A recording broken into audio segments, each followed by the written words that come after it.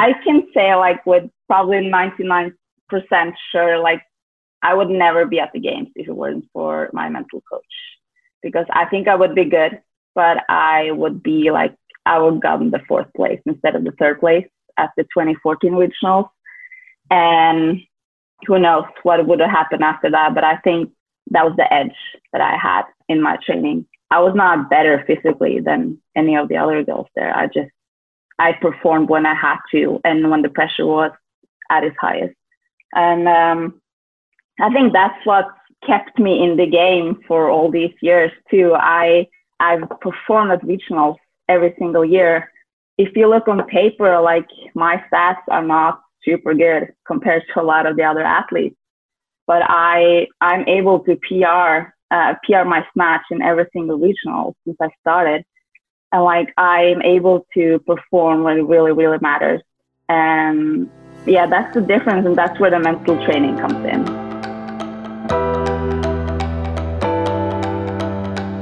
Hello, and welcome to Pursuing Health.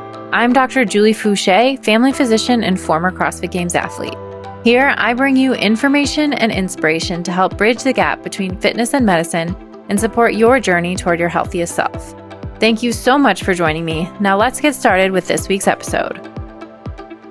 In this episode, I sit down with Kristin Holte, 6-time CrossFit Games athlete and reigning second fittest woman on earth.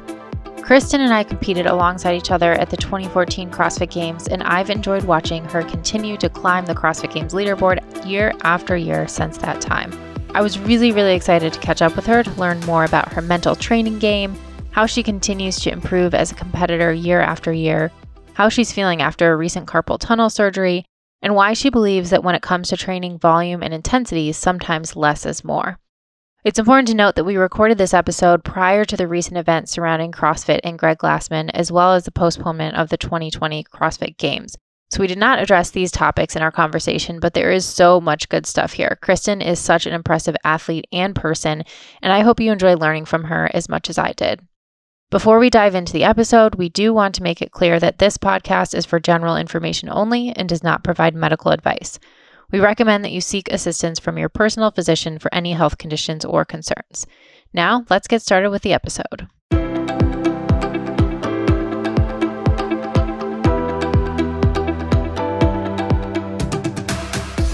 So I am very excited to be here on Pursuing Health with Kristin Holte. Thank you so much for joining me from halfway across the world. Thank you for having me. So first of all, how are things going? We are still in the middle of this coronavirus pandemic. So how has it been affecting you in your day-to-day life and your training? Because we're really quickly approaching big events like the Rogue Invitational and the CrossFit Games. Yeah, I mean, it's definitely different than I was planning on this time, but I'm lucky to have a gym at home. So I'm able to do like most of my training as normal. The gyms are closed. All of them here has been for like 5 or 6 weeks. Okay. So I'm training by myself. It gets lonely some days. But now, like the past couple of days, the weather has been so nice. I've been able to train outside and just doing what I can with what I have. And I think that's what everybody's doing now. Like, it is what it is. And just trying to focus on the things that I can do and do the best out of it. So it's weird. It's a weird situation for everybody. But I mean, I'm healthy and my family is healthy. So I'm lucky with that. And I have a house and I have a gym, so I'm happy with that. And hopefully we can open up a little bit soon, so I can meet my friends at the gym again. Yes, we'll all have so much more appreciation for the little things of being able to go to the gym and work out with our friends. So definitely, for sure. So you said you have a gym at home. Is that something that you used frequently prior to this, or have you had to sort of upgrade it in any way so that you could do all your training at home? I haven't been using it that much, maybe like 1 session a week. Okay. Because I just like to get out of my house and kind of leave for work, and I'm at the gym all day, and when I get home I'm done and I can like rest. Yes. Yes. So that's been that's been hard for me because the only thing I have to do now is just walk downstairs and in a door. Yeah. And then I have to be in training mode and like in mode. And that takes like some days it takes an hour for me to just, okay, now I'm going to train, go downstairs, get started, write down the board, like what I'm going to do. And I remember, oh, I have to do this at home, like this upstairs, I have to clean this. And there's so many things to do when you're home. So it's hard for me to train here, but I mean, I'm getting used to it now, and I have like all the cardio equipment, all the machines. I have a squat rack, and I can lift outside. We've made a little platform so I can drop some weights there. And nice. So yeah, I have like the basic stuff, and I need to get stronger. So I don't have any excuses. Always a good opportunity. But that's a really important point. I think a lot of people are struggling with now is, even though maybe you do have equipment at home or you can do a lot of things and maybe you have a little more time because you don't have to commute or whatever, it is sometimes hard to find the motivation because it's not like, you're meeting your friends at 9 a.m. to start the workout. Now you're kind of at home, you're on your own all day, and it can be harder to find that motivation to get started. Oh yeah, for sure. And I like to have a plan for the day. So like in the mornings or the day before, I write down, okay, I'm going to start my first session at 9 a.m. And I'm going to get up at 7. But there's only me here. I don't have to like focus on anyone else, or like there's nothing else going on. So at my gym, I need to be done by like 4 because then the gym is packed and it's full.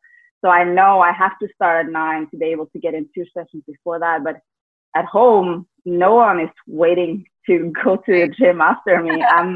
It's me, so I can be done at 8 in the afternoon. It doesn't matter. So it's hard for me to just stick to those plans because it doesn't really matter if I start at 9 or 10.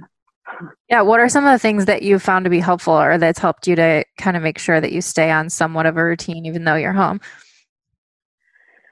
I think the most important thing is to go to bed at the same time as I'm usually do, like 10 p.m. Is my bedtime, and then try to get up at 7. Now that I'm like, I don't have that 30-minute commute to the gym, I'm like, okay, maybe I can sleep a little more because I love my sleep. I could sleep probably for 10 hours and still be tired.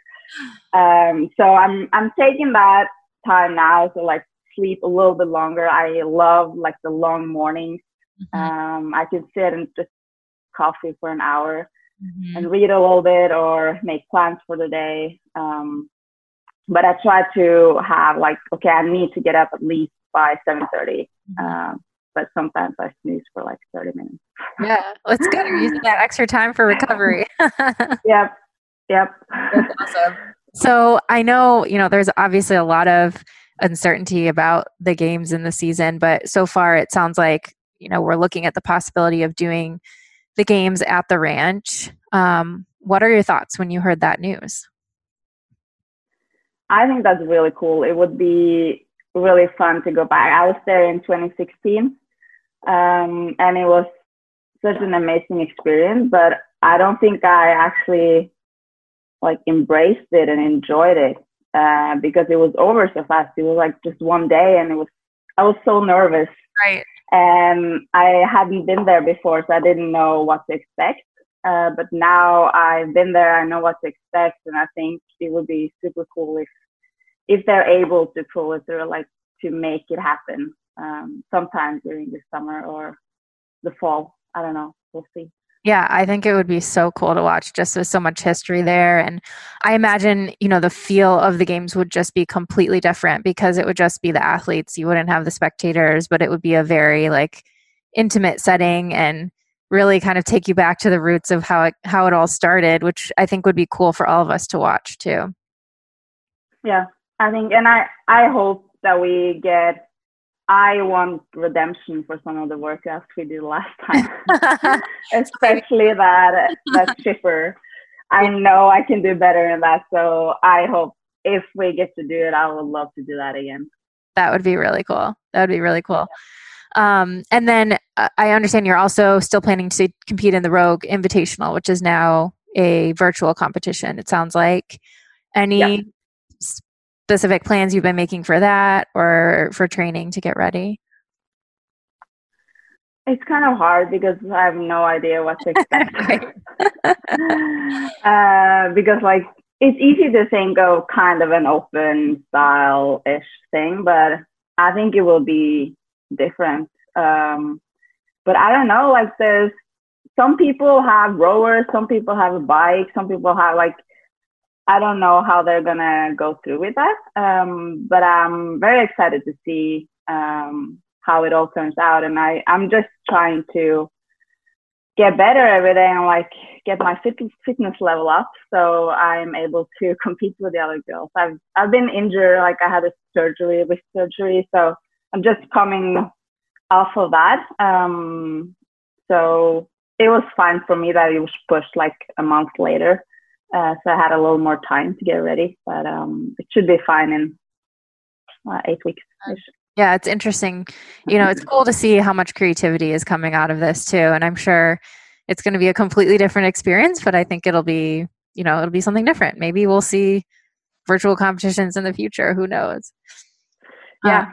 And I was sitting on the rower today actually, and I was like, oh, I hope we not have to do a marathon row again. Oh my God. I hope or something like that. I'm like, ooh, well, I better be ready. Oh goodness. Yeah, I hope not. That would be so. How many times have you done that now? Or you've done the marathon and the half marathon? I've only done the marathon. Marathon. Okay. Yeah. Whew. That was enough. Yeah. Well, so you're in Norway now, and I know you grew up in Norway. And I want to talk a little bit about your background, because I know you did a lot of other sports growing up. And I know that you being on the podium, putting a lot of focus on CrossFit in Norway. We're seeing other athletes come up through Norway and qualifying for the games. So I'm interested to learn more about, what it was like for you to grow up in Norway. Yeah, like Norway, we're known for the winter sports. And I grew up in a family, like my dad, he was an Olympian in cross-country skiing. Mm-hmm. So there was a lot of attention to, especially the cross-country skiing. But I just hated it because my dad was training all the time. Okay, so it wasn't a fun family sport. It was all about training and serious. It was all about my dad needed to get his training in. So when we were out on a trip, like me and my mom and my brother and my dad, it was all about dad getting in his training. So we had to get from A to B as fast as possible, had to rest and eat our lunch as fast as possible, and then go back so he could train.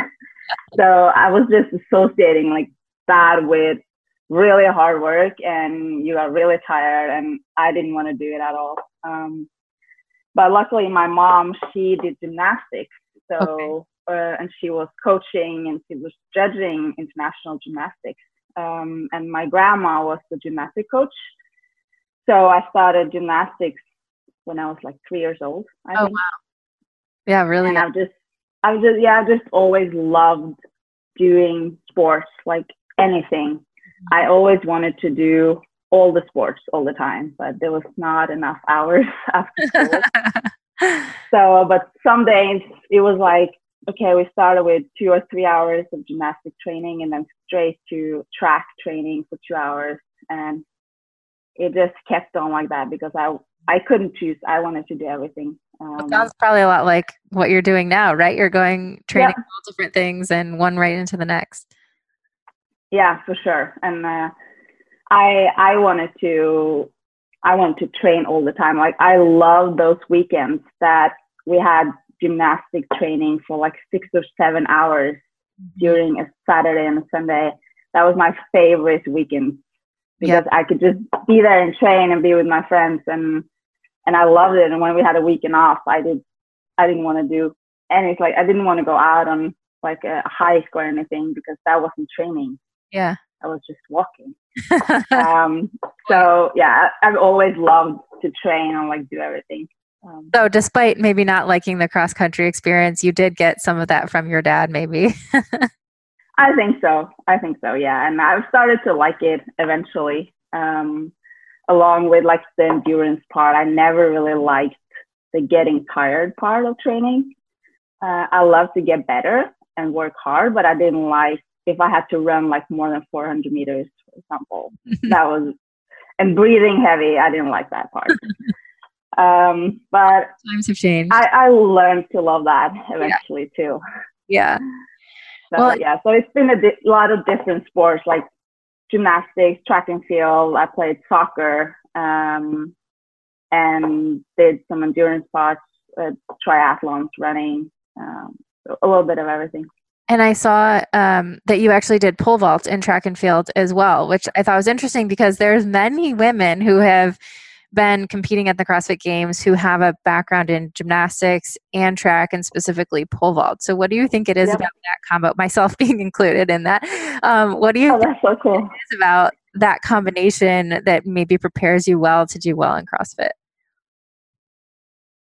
I think like to do pole vault, you have to be a little crazy to start pole vaulting because it's scary at first. I think back to it and I'm like, I used to do that. That looks terrifying. I know.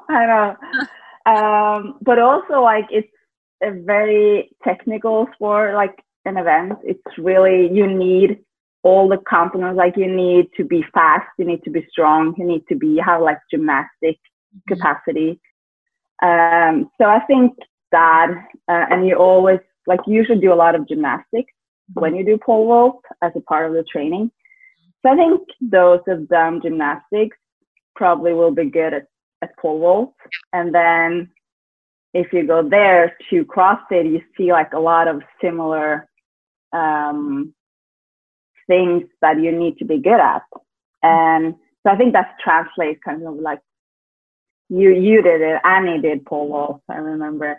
I just, like the mental part for sure, but also the physical part that you've been doing a lot of the things that you actually need to be good at in CrossFit. For sure. I think it is a good combination. Like you said, it's so technical. It's almost like Olympic lifting and then a little bit of gymnastics mixed in there too. So yeah, crazy. I remember those times too. Like when you just said that, it reminded me some of my favorite days in the summertime training. I would go to gymnastics training for a few hours and then a pole vault training. And I just loved that feeling of like just training all day. Yeah. So after doing all these sports, how did you eventually find CrossFit? I was, it kind of started with me being heartbroken because I had to quit pole vault because I had 2 stress fractures in both of my shins. Okay. And I've been training with that for a couple of years. Wow. It just wouldn't go away because I didn't rest and didn't make time for recovery. And I finally realized like I've struggled with it for 4 years on one shin. And then when that's finally recovered, I got it in my other leg. And that's when I'm like, okay, this is not for me. Yeah. I'm not built for this. I just can't do pole vault. But I didn't feel like I had like met my true potential. Okay. I felt like I was forced to quit. So it took me probably like a couple of years to recover from those injuries. And then I started to do some endurance sports, like I was starting to run, because during those 2 years, the one thing that I couldn't do was like jumping and running. The only thing I wanted to do was to run. I wanted to run as fast as I could for as long as I could. Yeah. So that's when I started running. And then I had a couple of years where I did cross-country running, cross-country skiing, some triathlon. But I just missed the part, like the gymnastic part. I missed lifting heavy weights. And there was just something missing. Both when I did track and both when I did the endurance part, it was just something missing in my training. So I'd heard about CrossFit in like 2011, but I I wasn't ready for it. I thought it was just going to be like this big thing that everyone was going to do. And I was not going to do that with everyone else. Yeah. So, but now I think after 2 years of just running and cycling, I was just ready for something else. And I went for there was a friend of mine that recommended me to try it because she knew me and she thought that I was going to be really good at it. I was just going to do it for fun, just for training. I was done competing, I thought. Mm-hmm. So I went for a session at CrossFit Oslo and I was just hooked right away. That was my sport. Finally, I found my sport. Yeah. What a great feeling. Yeah. I felt the same way too. It's like as soon as I walked into the gym, I just knew this was what I had been looking for so long. Yeah. So then when did you start CrossFit? Sorry? When did you start CrossFit? I started in the summer of 2009. Okay. So it was a little earlier. It was like right after they had done actually the last CrossFit Games at Aromas. So I remember watching those like online. Yeah. Yeah. That's so cool. So you said at that point, you said you were over competition. You didn't want to compete anymore. But at what point, after you tried it, did you say, okay, maybe I do want to make this into a sport? I think I kind of felt it during the first sessions because it was such a competitive environment. Okay. Because like there was 3, 2, 1, go, and then you raced the other ones in the class. Mm-hmm. And in the beginning, I was like, I'm okay. I'm just here to like get my fitness in. I'm not here to compete. But I couldn't fool myself for long. And I think there was 2 guys that invited me to do team competition just a couple of months after I started. And I didn't really know what Snatch was yet or anything, but I'm like, okay, if they want me on their team, they have to take that risk. I don't have weightlifting shoes or I don't even know what everything is, but I'll join you and do my best, but we'll see. It could end up in disaster, but that was just it was just an amazing experience in Copenhagen in 2012. Mm-hmm. And I will never ever forget that moment. It was the final, and this was when CrossFit really started to explode in Europe. So they didn't have you had to register on competition day. Okay. They had no idea how many people or teams that would show up. Mm-hmm. So like the time schedule was like it exploded out of reach. Like it was, I think the final was scheduled probably for like 4 or 5 p.m. And at 9 or 9:30, we started the final. Wow. It was a Saturday. It was outside. It was raining and there was no lights. It was all dark. So they drove the cars out on the field there so they can light up like the small field. Wow. And it was raining, and just that experience being out there and like feeling the love and feeling that everyone around me was supporting me, even though they didn't know me and my team. Mm-hmm. Like everyone was cheering for each other. That was just very new to me and very special. So after that, I knew that this is what I want to do. Wow. That was the beginning. That's so cool. So going from that to then, 2 years later, you qualified and competed at your first CrossFit Games in 2014. So what was that experience like, going from knowing, okay, this is what I want to do to first making it to that big stage? I think after 2013 regionals that I knew that I was able to go to the games. Mm-hmm. And when we came to the 2014 regionals, I was like, it's 50-50 chance if I'm going to make it or not. I didn't really believe that I could make it, but I knew there was a small chance that I was able to. But when I made it, when I got on the podium at the regionals 2014, after that, I was like, wow, what am I going to do now? I have no idea what I'm going to do at the games. Those girls are so much better than me. And I'm not able to compete with them at all. So my mental coach took me on a 48-hour camp called Camp Get 15 Tough. I love it. We went on a military campus for 48 hours, and we started with triple Murph. Wow. And it just escalated after that, but it made me tough for sure. And I think when I realized that I was able to do way more than I thought I was able to, and I pushed my limits beyond what I thought was possible. And when I got to the games, I was like, it can't get any worse than those 48 hours. So when I got there, I was able to enjoy it. I took it as like a once in a lifetime experience. I thought it was going to be that one and only time.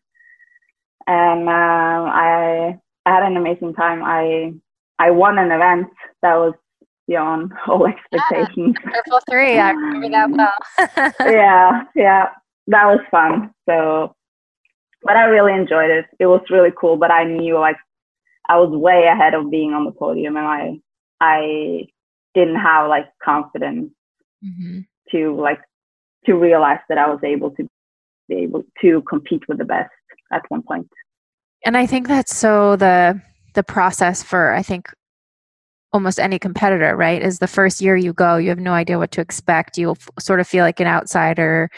You're always wondering if you can really compete with these people. And then it's this process of actually building up your confidence to realize that you do belong there and that you are capable of, doing really well and competing against these athletes. And you mentioned your mental coach. And I think, first of all, it's awesome that you had a mental coach and that you went through that experience even before your first games, because I think most people don't have that, and they go into their first games and their confidence is so low that it really does impede their performance. But how did you end up, deciding to work with a mental coach? And I know that's been a huge part of your training. So if you can elaborate on that a little bit more. Yeah, he came to me and asked me if I wanted to be his student, because he was doing a bachelor in coaching and he needed someone to like practice on. Cool. This was before the 2013 regionals. I just started CrossFit like less than a year earlier. And no one else was having mental coaches at that point, so you were the curve. Yeah, but I can say like with probably 99% sure, like I would never be at the games if it weren't for my mental coach. Because I think I would be good, but I would gotten the 4th place instead of the 3rd place at the 2014 regionals. And who knows what would have happened after that. But I think that was the edge that I had in my training. I was not better physically than any of the other girls there. I performed when I had to and when the pressure was at its highest. And I think that's what kept me in the game for all these years too. I've performed at regionals every single year. If you look on paper, like my stats are not super good compared to a lot of the other athletes, but I'm able to PR my snatch in every single regional since I started. And like I'm able to perform when it really, really matters. And that's the difference. That's the difference, and that's where the mental training comes in.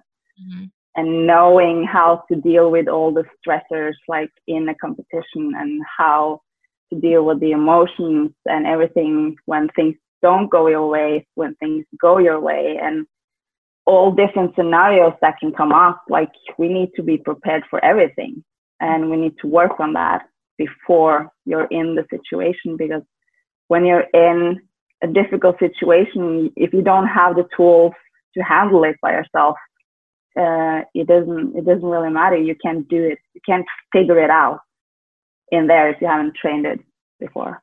Yeah.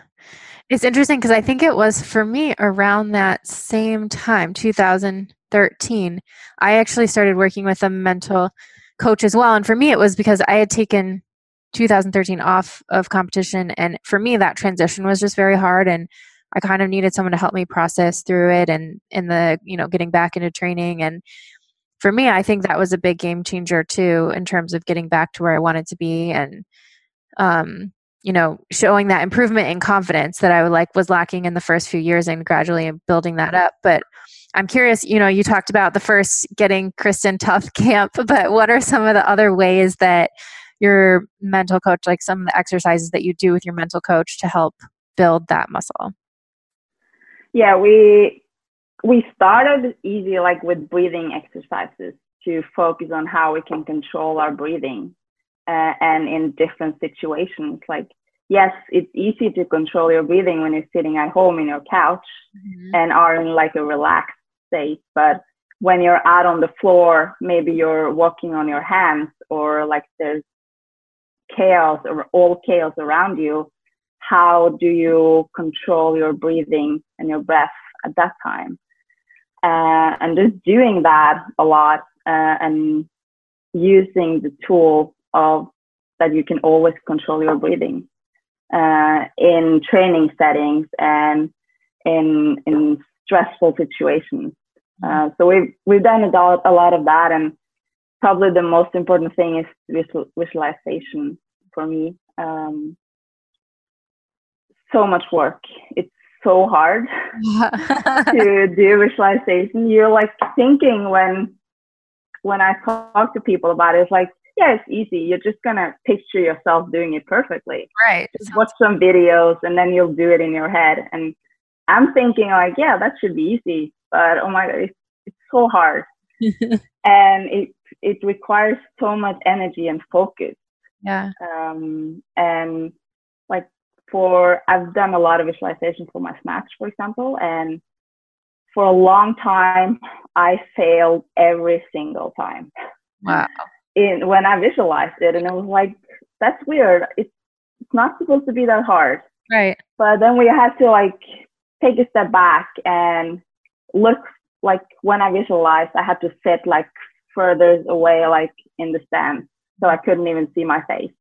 And then we had to go like take a step closer, and then finally I was able to see myself lift, and I can see my face on that person too. But it was about the angle. Like if I was on the right side of myself, I would fail. If I was on the left side, I would make it. Wow. So it's just those small things that it requires so much focus and energy, and I feel like that's way harder than doing physical training because of the focus.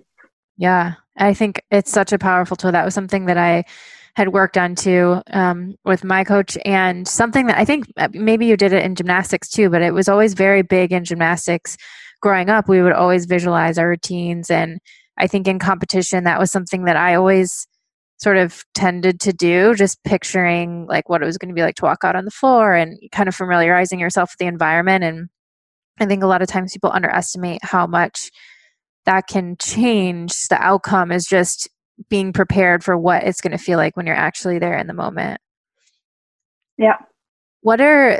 So you said you spent a lot of work on the snatch. How do you incorporate visualization into your training? Is it like part of, how much time do you spend? Is it something that you do in between training sessions every day or before you go to sleep? Or how does it fit into the rest of the training that you're doing? It kind of depends on the movement, but I usually, before I start, like muscle ups and snatch are the two like movements that I've done most visualization for. And for both of them, I've usually spent some minutes just doing the breathing work, like maybe 5 minutes to get in. That's kind of my warm up for the visualization. Yeah. And then I start the visualization, and then when I'm happy with it, I can go and start my warm up, like my physical warm up. And then I also, when I'm in training, I will close my eyes and I will like see myself perform a perfect muscle up, and I will also like feel it on my body, because like I'll put my hands up, I want my hips to be like that, and just remember how it's going to feel when I'm up on the ring. That's awesome. Do you have any? Yeah. Go ahead. Both before training and during training, and for the lifting too, like before not every lift, but some of like the important lifts. Yeah. I would also visualize making the list. I know that was something, and you said you struggle with the snatch. For me, that was my biggest area too, where I would have these mental blocks that I think I struggled with for years. And in my last year, made some big breakthroughs in that. But a lot of it was about, like you said, that moment right before you're going to go lift, seeing it, kind of getting yourself in the right mindset so that you have this absolute confidence that you can do it. I know you have a picture of a tiger on your wall in your gym at home, but what does that mean to you? And what are some of the mantras or the things that you keep in your head to keep yourself focused and confident? Yeah, I have some different things that I tell myself. The tiger has been with me since 2015. Okay. Where did that one come from? It was after the 2014 games. My confidence was just so low because I'd been to the games, and now I felt like all the other girls that hadn't been there, they wanted to like beat me because I'd been there. You have a target. I was a target, and it broke me down for a long time. I was like, I'm not good enough. I don't know if I want to do this. It was just this one time. But then the Open started, and we came closer to regionals, and my mental coach and I, we figured we had to do something different this year. So we brought in the tiger, and the first event that year was Randy. Yes. It was 75 snatches for time, and I did it. We were the last weekend, so I probably done it like 3 times before regionals. And as I watched the other regionals, I was like, my time is just not good enough. I'm doing everything I can, but it's not good enough. I won't be able to compete with the best. So then when we got to competition, we took out a tiger, and it was an imaginary tiger, not a real tiger, but he took the floor with me. I was holding him like next to me, and I was petting him. On the way out on the floor, I must have looked like I was crazy, but I had the tiger with me, and it was standing next to me, and 3, 2, 1, go. The tiger and I like became one. Wow. And that feeling, it was just crazy because I think I PR'd for like 20 seconds. Wow. And in a sub 3-minute workout, that's pretty good for a regional workout. Like, and I was standing on the finish mat. I was like, wow, that was something else. Crazy. That tiger really, really kicked in. So that's when the tiger started, and I've used the tiger for several other events after that, but that was like the tiger event for me. That's so cool to find that, the tiger is really within you, but like being able to harness that power when you need it. Yeah. That's really cool. That was cool. And so tiger is one thing that I'm using, and also Kriger, which means warrior in Norwegian. And that's from my mental coach. He's been in the military for 20 years, and he talked to me about like how it is to be in battle, like in war zone. And I don't think you can ever imagine how that is if you haven't been there. But I've gotten inspired by that, and seeing how warriors attack a situation and how they get from A to B without complaining. Nothing can stop them, no matter what's trying to get in their way. They will always get task done. So that's what I'm thinking about, like before a really tough event. I usually write Kriger on my hand, and when I feel sorry for myself or I start to get tired, I look at that and I remember I can see that battlefield. I need to go from A to B as fast as possible, and nothing can stop me on the way. So just focus on the task and get it done as fast as possible. That's amazing. And I've heard you talk before about how there was an experience you had with an injury with your lungs that really helped you to buy into the power of visualization. And that was before, before that first regionals or not the first regionals, but the regionals where you qualified in 2014. Mhm. Can you talk about that a little bit? Yeah, that was, I don't think I would be where I am today without having that accident. It was, I just finished qualifying the qualification for Battle of London, which at that time was the biggest CrossFit competition in Europe. And I was in first place together with Sam Briggs, Wow. who just won the games. So to me, that was pretty big. Yeah. And I had some issues with the nerve in my hand, so I went to a physiotherapist, and I got needles in my chest, and I ended up on the ER with a punctured lung. Goodness. And to me, that was like my world fell apart. Mm-hmm.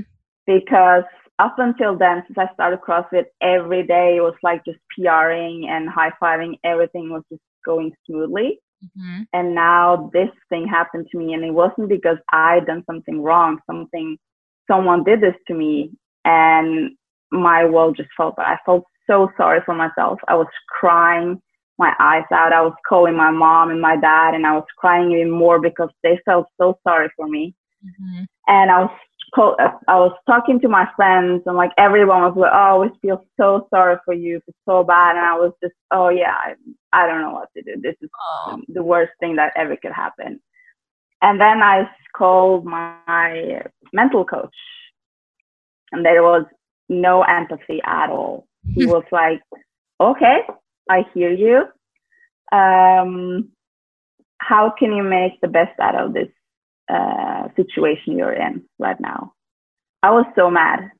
I was like, I feel sorry for me. Yeah, I don't want to hear this. Yeah. But like talking to him after, like, this was a strategy. He do have like empathy, but I needed something to break this situation that I was in. Like I needed someone to just tell me, HTFU, like I tell myself, harden the F up. And okay, after this injury, like I had 3 weeks, I couldn't do any training at all. Mm-hmm. And to me, that was like a year. It felt like a year. Yeah. It was 8 weeks until the competition. I knew that I was able to compete, but I knew that I wouldn't be in my best physical shape. Mm-hmm. So that's when I figured, okay, I'm not going to be able to train physically for 3 weeks, but I can do a lot of mental training. And when I get to this competition, I will be the absolute best at mental training. So I went to the competition. I was terrified of losing because I was the first. I won the qualifier, and I knew Sam Briggs was not competing. So I had everything to lose. Mm-hmm. Everything. And I was not allowed to tell anyone about the lung accident. So I had no excuse. Mm-hmm. And we went in, and before I was terrified, but then I had a session with a mental coach, and we agreed on, I'm really lucky to be able to compete. Mm-hmm. I'm going to enjoy it, and I'm not going to care about placement or anything. I'm just going to go out there and do my absolute best. And I won that competition, and I felt like that was beyond all odds. Like, wow, I really did this with mental training and that alone. Mm-hmm. So that's when I realized how big of an impact mental training can have on your performance.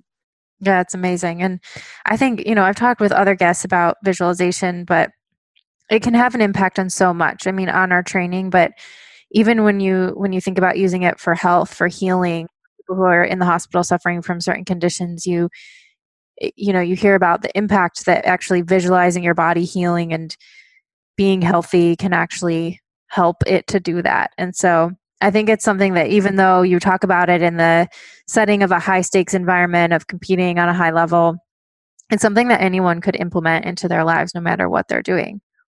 Oh, for sure. I think like in your job, if you have an important meeting or a presentation that you're a little scared of, try to visualize it. And like when you go in there in person, then you feel so much better because you've been there before, you've done it before, and you know how you're going to do it.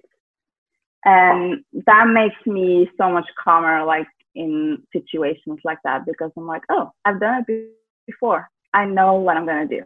Yeah, absolutely. Yeah. So obviously, you've showed improvement really every year over the past 6 years competing at the CrossFit Games. And then this past year, 2019, finally making it on the podium, which I was so excited to see, cheering for you in that final event. And, first of all, can you talk a little bit about what that felt like to be up there and to, finally have made it on the podium and to have the Norwegian flag and be representing your country? It was an amazing experience for sure. But to be honest, I thought it was going to be even more special. Like it's been my goal to be on that podium for several years. And now I was there and I was like, wow, what am I going to do next? Right. Yeah. I was like, I always imagined that, okay, if I'm on the podium or if I win the games, I'm done. Because I feel like that's when I feel like I've done everything I can and I can be satisfied. I'm like, I'm done with this. Mm-hmm. I've done this thing. But I don't think that feeling will ever come no matter what. Mm-hmm. Because it was like, okay, what's next? What am I going to focus on now? And like the day after, it was that post-games depression came as every other year. And it was like, oh, wow. I feel so lonely and I feel empty inside. Mm-hmm. Because you're not with all the other athletes anymore, like all day long. And this is something I worked for so long and it's over and we just have to start from scratch again. Mm-hmm. So it was an amazing feeling, and to be able to stand there with the Norwegian flag representing my country, that is really special for sure. But I thought it was going to be even more special, to be honest. Mm-hmm. And it scares me a little bit because when will I ever be satisfied? Yeah. Yeah, it's so interesting because I think you hear that over and over again from athletes, no matter what sport or what venue, finally achieving that goal, then there's this emptiness. There's this what's next, because it's that goal that drives you to do every day. So, how have you, obviously you're back to training and you're qualified for the 2020 games. So how do you frame that now? Have you set a new goal or how are you moving forward? I think after the games, it was just so short turnaround to the Open that there was no time to think or do, like, you just have to keep training and get through the Open. And then I did a Filthy 150 competition in Ireland. Mm-hmm. And after that, I was kind of empty again. I was like, oh, what am I going to do now? Yeah. And I really don't have anything until the games. Yeah. It was, I didn't really want to start training because it was so long, as you said, until games. And then I think it was meant to be that I needed to have the surgery on my wrist, because that is taking way longer than planned, like the recovery, which made me realize, okay, I really want this. I really want to do CrossFit, to compete in CrossFit, and I'm not done. I still have more to show myself on the competition floor. So I just needed that setback to realize how much I want to do this. And just getting things went so smoothly, like all last year and through the Open and through Filthy 150, and then I was like, okay, something needs to happen, because this is too good to be true. And then it happens, of course. It's always like that. It does that, right? It throws you those setbacks when you need to learn a lesson, or when you need something to, I mean, even now we think about with this pandemic, some of the silver linings of things that maybe people are realizing how important, certain things are in their lives, and now that they're not able to do them. So, yeah. True. I think it's like you appreciate the small things again. And sadly, it takes like stuff like this, the pandemic, injuries, setbacks, for you to realize that you appreciate it so much. Mm-hmm. But that's a part of life. That's true. So how are you doing now as far as your recovery? Are you almost back to 100% or? Yeah, almost. I had the same surgery on my other wrist in 2016, and that took I was fully back in 8 weeks. So I'd expected the same recovery this time around, but it's been taking way longer. But the funny thing is that up until coronavirus came, I was so worried about the pain, and I needed to be ready for this and this competition, that it didn't get any better at all, because I think I made it worse than it actually was, because I had a timeline for myself. Yeah. But when all this happened, it was like a click, and the pain was almost gone. Wow. Because the pressure was gone. Yeah. And I didn't have to be ready in a couple of weeks or a month. I had time to recover. So been going a lot better, and now I'm able to lift heavy again and do muscle ups, and also did some handstand push-ups for the first time in over 3 months. So I'm getting back there, and I thought I was gonna lose a lot of strength and technique, but my muscle ups felt better than they did 3 months ago. So that's awesome. You don't lose that much. You have a new wrist. Yeah. That's great. What do you think, other than obviously the mental training has played a huge role, but what else has played into your ability to just continue to improve every single year and be where you are today? I think focusing on the small details of getting better at every part of training and life. This past year, before the 2019 season, I'd done well. I got 7th place twice at the CrossFit Games, and I was good, but I was just tired of being good. I wanted to be great. So I started focusing on all the things that I could control, like my sleep, my nutrition, and my training and my recovery, and put together the absolute best team that I could have around me. And I took more responsibility myself for my training, because I'm a person, I need to know what I'm doing, why I'm doing it. I need to figure out okay, I'm not just doing this because it's on my training program. I need to know why and how it's going to make me better. So just me taking a little more responsibility and putting together my training plan gave me more ownership of my own training, and knowing, okay, this is if things doesn't go the way I want it to, it's my fault. I take full responsibility.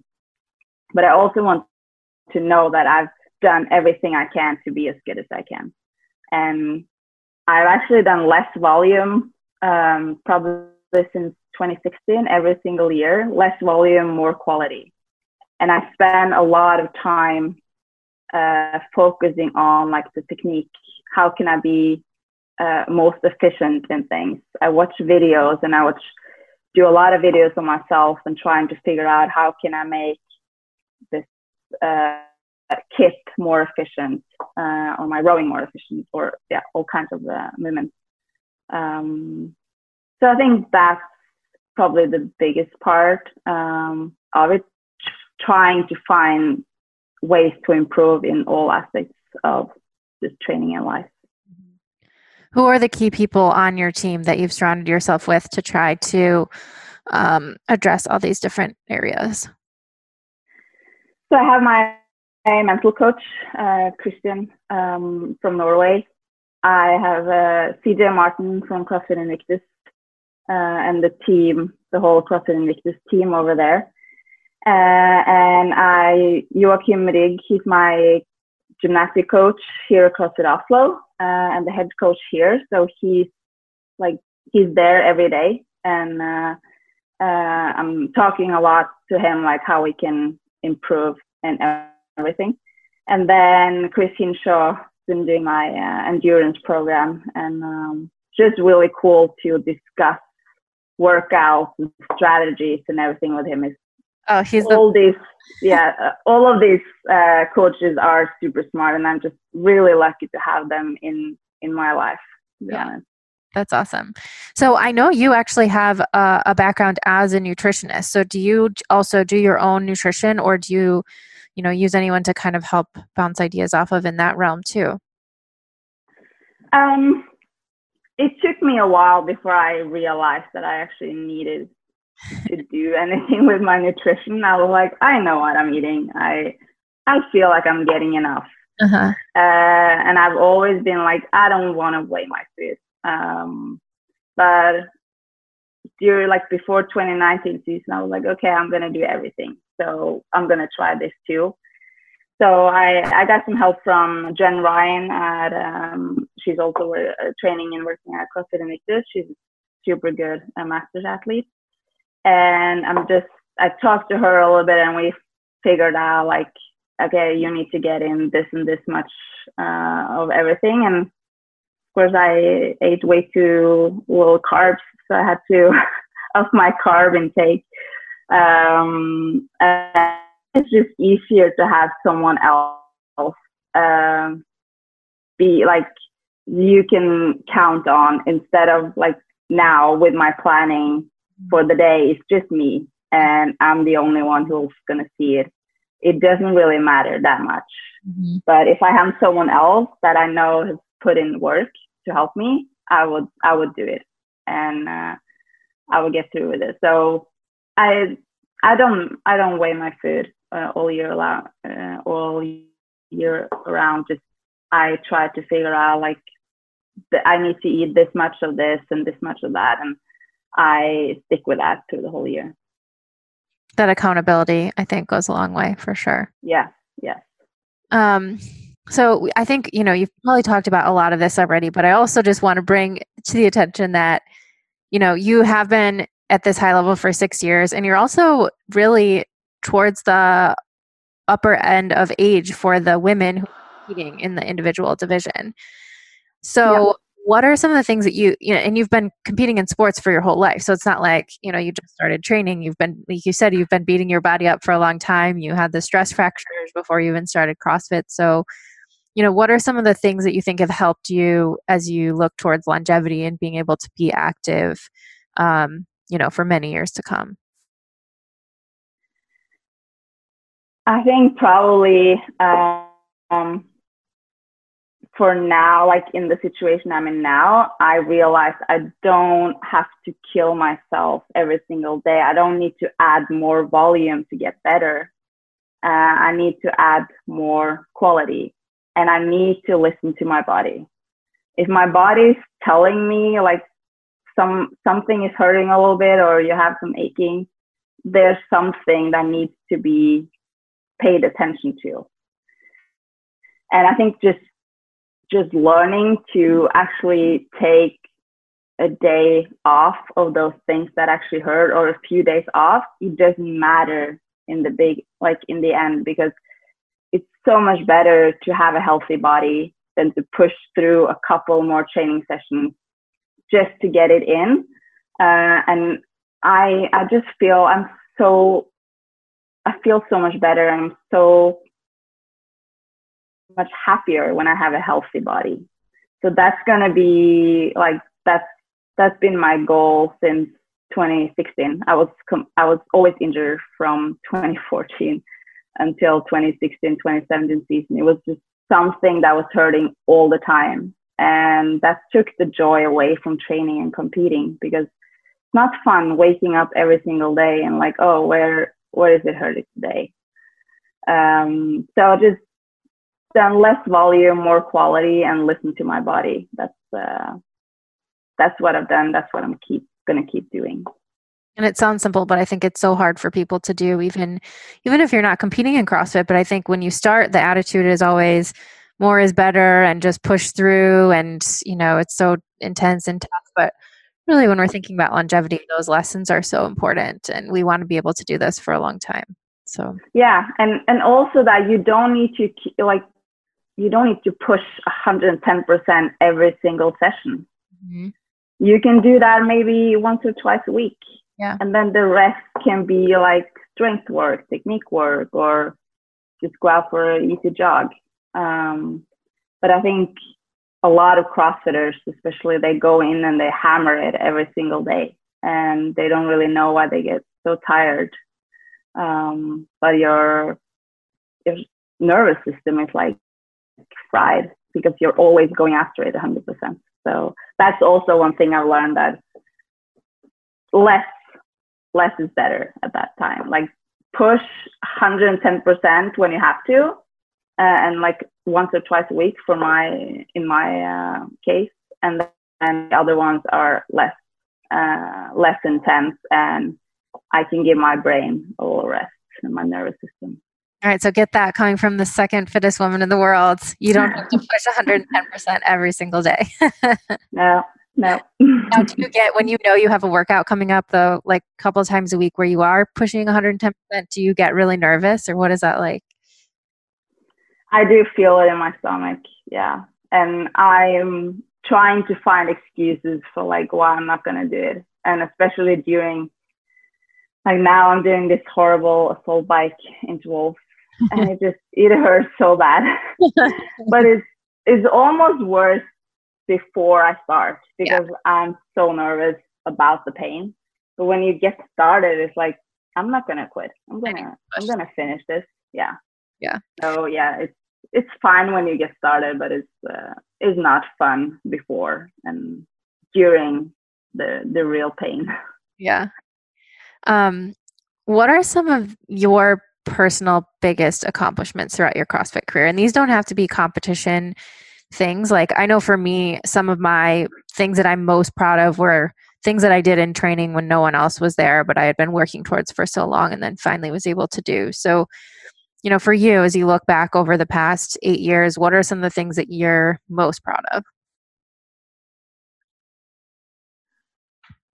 I'm back to the muscle up and the snatch. Yeah.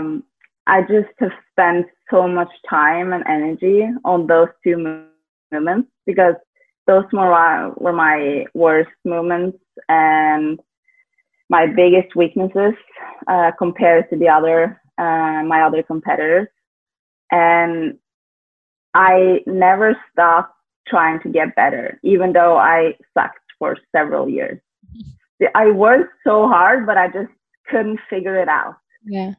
And finally, like eventually I think it was the Dubai competition in 2017, Dubai Fitness Championship, where it was an event where it was one muscle up to 10. You had to do them unbroken with a handstand walk in between. Oh, wow.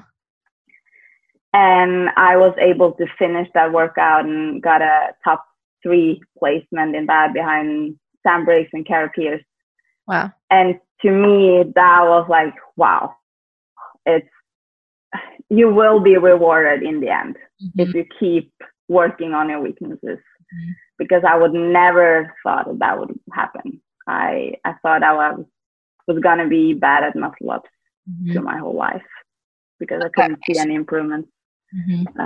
So that, and also through my regional career, like I've spent so much time on the snatch, and especially mental focus, because I've been so scared about failing. Because if you fail, you're out on a snatch. Yeah, those were high stakes. At regionals. Yeah, very. So, and I've been able to perform every time, even though I was super scared and like frightened to fail and not be able to make it to the games. I've been able to HTFU and focus on the things that I need to when it really matters, and I've performed when it really matters. So that's something that I'm really proud of. That's awesome. What does Kristin Holte like to do when she's not training? I like to lay on my couch and watch Netflix. Yes. And don't do anything. And in the summer, like now, just lay out in the sun. Yeah. And tan. That's my favorite thing to do. Yeah, we were talking about taking advantage of those warm days. Yep. Yeah. And I love to travel too, but that's kind of a part of CrossFit now. So I'm lucky to be able to do both of those things. But I wish I could travel the whole world, see all countries in the whole world. What are some of your favorite places that you've been to? That's hard. I must say San Diego, California. I always feel so loved when I come there because of the people, but also I just love the city. I've been to India, and that's really, it's just really different. Both India and Shanghai, China, which I was last year, I'm so happy to be able to travel to those places because you see things a little different in a different perspective because it's so different from what it is at home. And I think that's cool about seeing so many different parts of the world because a lot of things you take for granted at home, they don't even have, like fresh water and a place to stay. So I would love to travel more in like Africa and South America to see those parts of the world too, and Hawaii for sure. I haven't been there, but I think that will be one of my favorite places. Yeah, me either. I think that would be awesome. Well, hopefully we'll all be able to travel again soon. Fingers crossed. Yeah, I hope so. So before I start wrapping up, I have 3 questions that I ask everyone at the end. But before we get to that, have you thought at all about when, if this is all done and you're done, you're happy with your career and you're done competing in CrossFit, what you might do? I am thinking about it. Yes, I don't want to, but I'm kind of being forced to do it. I know this won't last forever. So I'm not sure, but I know I will always do CrossFit and be a part of something in CrossFit. I think I would love to work like as a mental coach or a coach for other like younger athletes, because I just know if I would have gotten the guidance that I got when I was 26, like if I've gotten that when I was 14, 15 or 16, my life would be a lot different up until now. Yeah. I know that for sure. And it would just be really cool to work with other athletes on that aspect and see how much it can impact their athletic career and performance. So we'll see. Like I have the nutrition part. I would love to do like something with both nutrition and mental coaching and also coaching. So we'll see. Or maybe I'll just be an accountant. I haven't really decided yet. So many possibilities. I just love numbers, and I can also see myself doing that. We'll see. Yeah. I mean, it sounds like it makes sense. You're so calculated with everything you do in your training, and I'm sure you'd be a very good accountant. Yeah, hopefully. All right. So the 3 questions I ask everyone. The first one is, what are the 3 things that you do on a regular basis that have the biggest positive impact on your health? First, I think is sleep enough, get enough hours of sleep, exercise, training. I feel bad for my boyfriend sometimes because Kristen before and after training, two different people. It just makes me so happy after I work out.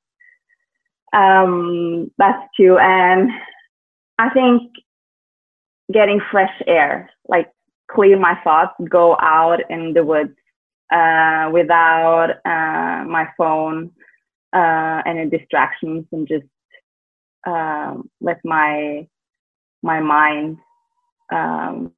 get some rest. And just that's when I'm being my most creative and figure out like plans for the future and stuff, when I'm just out walking and listen to the birds and no worries. So yeah, I think those three are the best ones. I like that. And also how times have changed. You said when you were little, you hated just walking. You wanted walking. Yeah, that's true. Okay. What about one thing that you think would have a big impact on your health, but you have a hard time implementing it? Or something you're working on? Stress less about all the things I need to get done. Like I'm not able to sit down in my couch and relax if there's not clean around me, or if I haven't done all the things that I was planning on doing that day. I wish I could just sit down and worry less about everything else, but being relaxed in the moment. Yes. So yeah, like relax more and really relax. Think my mind and body. Definitely something we can all work on. Yeah. All right. Last question is, what does a healthy life look like to you? Healthy life includes exercising, balance, and healthy relationships, like good people that support you around you. I love it. I would say. Yeah. I love it. Well, that's a great note to end on. Thank you again so much for taking the time, and we're all excited to watch you again here, and hopefully we'll see you competing at the ranch, and can't wait to see what you do after that. Yeah, thank you so much for having me.